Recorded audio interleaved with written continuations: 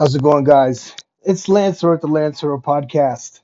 And, this is a question that, from an outside perspective, would make no sense at all. When you go to Latin America, you got to ask the question, is it safe where I'm going? Because every time I turn on the TV, I see, cartels and army and all this stuff. And I don't want to be around any of that. And you don't have to be.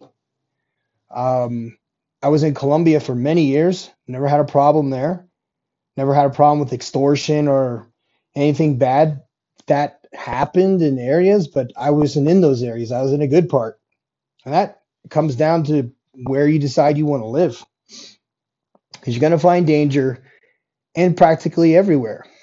Now, has anything like that happened to me? And the answer is almost. Okay. I was going to a forestry school in this place called Irapuato.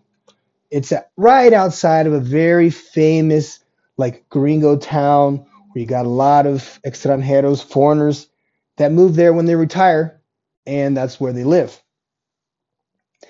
And then I signed up for this course. I couldn't wait to go because these are super high mountains, and I have no idea, what to expect. I just knew it was going to be tough. They were going to teach us a lot of knots and tying off, and I mean, just absolutely everything. And we were fortunate. We paid in advance, and all of a sudden everything went zona rojo, and I was like, "What the hell do you mean?" They said, "Yeah, the cartel like stops all the cars coming into Irapuato, and they like steal all the nice cars and extort from people, like a toll booth, but for all your money and your phone and everything you have, and possibly your life." So the class was unfortunately canceled. It was not rescheduled. Now remember, this is 10 months ago. 10 months ago from December. So when was that? But that was a while ago, 10 months ago. And if you keep track of, looking on the news in your country, you're going to get just micro stories that, that just they're so incredibly edited and anything just to either make it look horrible down here or to make it look like it's all rainbows and puppy dogs, which it is not. Um, and I can count on both hands times where I've almost been ripped off, almost been robbed, almost had my car stolen, almost had my house broken into, almost had my dog killed. I could go on and on and on and on about some of the dangers, and we're talking 20 plus years. So I'm not new to this. So some of the worst things that can happen is that you'll fall into around some shady people and they'll steer you the wrong way. Bad things do happen. Happens in the States as well. Happens in Canada, believe it or not. Happens in Europe.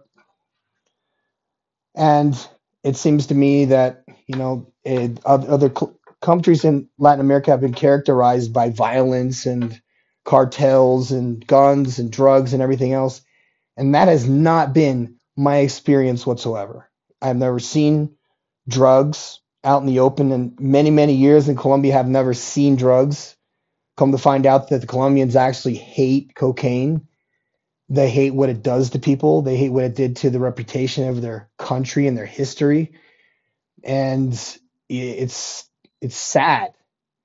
And but again, it's not all rainbows and puppy dogs. You're gonna come down and experience a different level of culture that's way more family oriented, that can be just wonderful. If you like food, many of these countries down here have the most amazing food. Peru, for example, and your Miraflores district, a most unbelievable fresh yogurt you could possibly ever eat in your life. I mean, just Argentina with steaks. If you drink wine, Argentina is the place to be. Wine, steaks, pretty girls, or in some cases, pretty guys. It's a totally different world. Argentina is very much like Italy. You got the dudes, soccer dude looking guys with long hair and stuff, and they're totally shredded and thin. And the women are, it's amazing. And you go over to Chile, and you find some of the most advanced mining in the world, and also some of the most tragic situations. And very, very dangerous mining accidents happen so regularly that their teams are world class in terms of rescue. Bar none, Chile has skills because they have frequent earthquakes. So there's so many places that you could check out, and there are already many tourists in those areas. So you're not going to be alone. You're always going to find an English speaker, a German speaker in my case. You'll find plenty of just so many types of people that kind of had it with their career. Maybe their family just grew up and moved away. Maybe they're widowed like I am. Maybe you could find a person that you really care about and, live the dream. I mean, my motive, this is so crazy because one of the guests I'm going to have in the next few weeks, he's one of my dear friends. And I'm going to tell you something. Brian was in paramedic school. And you know what? We were such good friends. We constantly joked. Just a super guy. I'm going to have him on the podcast soon. But his father retired, oh gosh, in sometime in the 90s, and he moved to Costa Rica long before the Gringo invasion of Costa Rica. And he went down there, and I think he used to write Brian letters and mail him pictures and Polaroids and stuff like that, because this is way before everybody was on the line and stuff. And it showed me, that a man can leave his home country when he really doesn't have shit to go back to.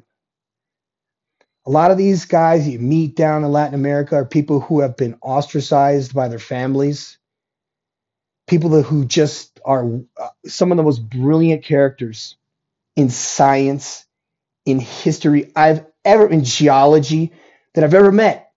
Pilots, ex-military people, commercial airliners, nice people, really good people, salt of the earth kind of hardworking people who said, you know what, I don't want to live in the cold in Germany anymore, but I still want to be around other people. So they'll move to Boquete in Panama, where it's cold. It's like spring weather all year or very cold.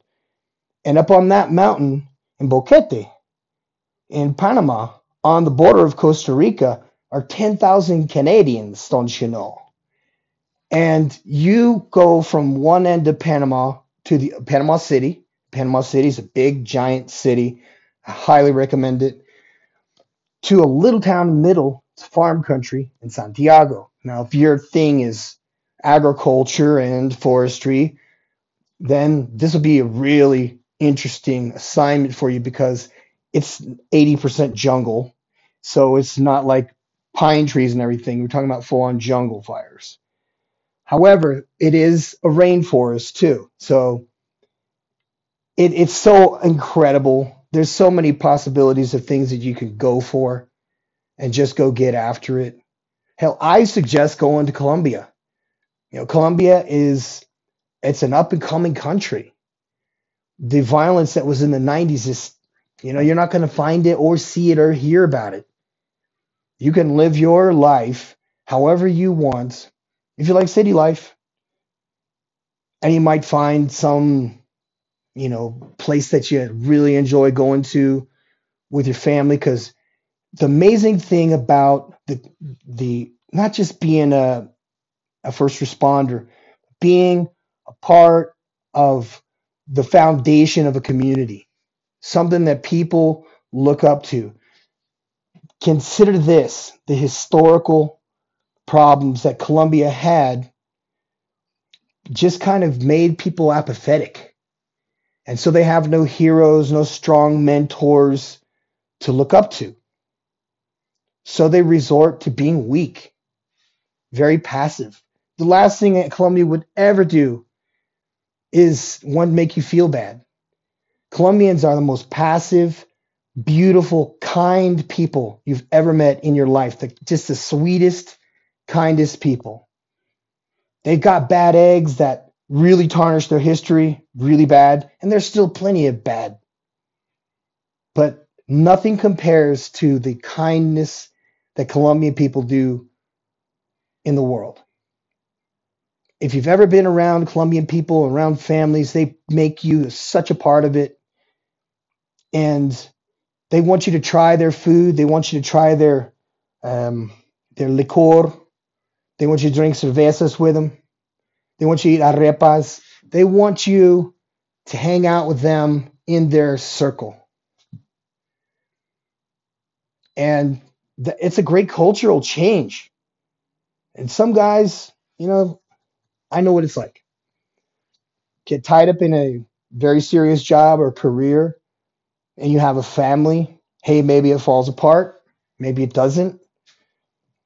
But hey, I know some people who have moved down to South America on shaky grounds with their partner, and it never lasts. I mean, it's even worse for a lot of firemen, but hey, it's just a fact of life. But I do want to encourage you to think about these countries. How much are you really willing to risk? Because you're not going to lose your life. You're not going to be in constant danger. It's not like Mad Max, like the news makes it out to be. These are real people looking for solid characters, looking for solid, strong people to step in, not necessarily, not take over, but literally get after it. So many times you will go to stations that are not maintained. All their equipment's broken. Some of their stuff is ancient. And you got to be able to empathize with those people. And you got to be able to put your heads together and work as a team like we were always taught. That's why they send us in teams always, in twos. So keep this in mind. You can be an example. You can give people things to look up to. And that's been my hope for this whole show, is to create a fireman family, the first responding family, but specifically firefighters. I have nothing against anyone else. But I found an opening, a place that this belongs. I know there's a lot of people who are my listeners. They'd like to hear about these stories. The reality is they want a way out. I got one friend, did his military service, got out, went to work for airports, and he's been absolutely successful since day one. And he's had a solid career. He's working in air traffic control. He's traveling all over Latin America. He's looking for a place that, hey, maybe he wants to go work in the airport. He's an air traffic controller. Hello. The language of the airspace is English. There's nothing stopping him from going and moving to a country that makes him happy. Place where you feel welcome, place where you feel really good. Feel like you're a part of something. There's nothing wrong with the United States, nothing wrong with Europe, nothing wrong with Canada. Great places.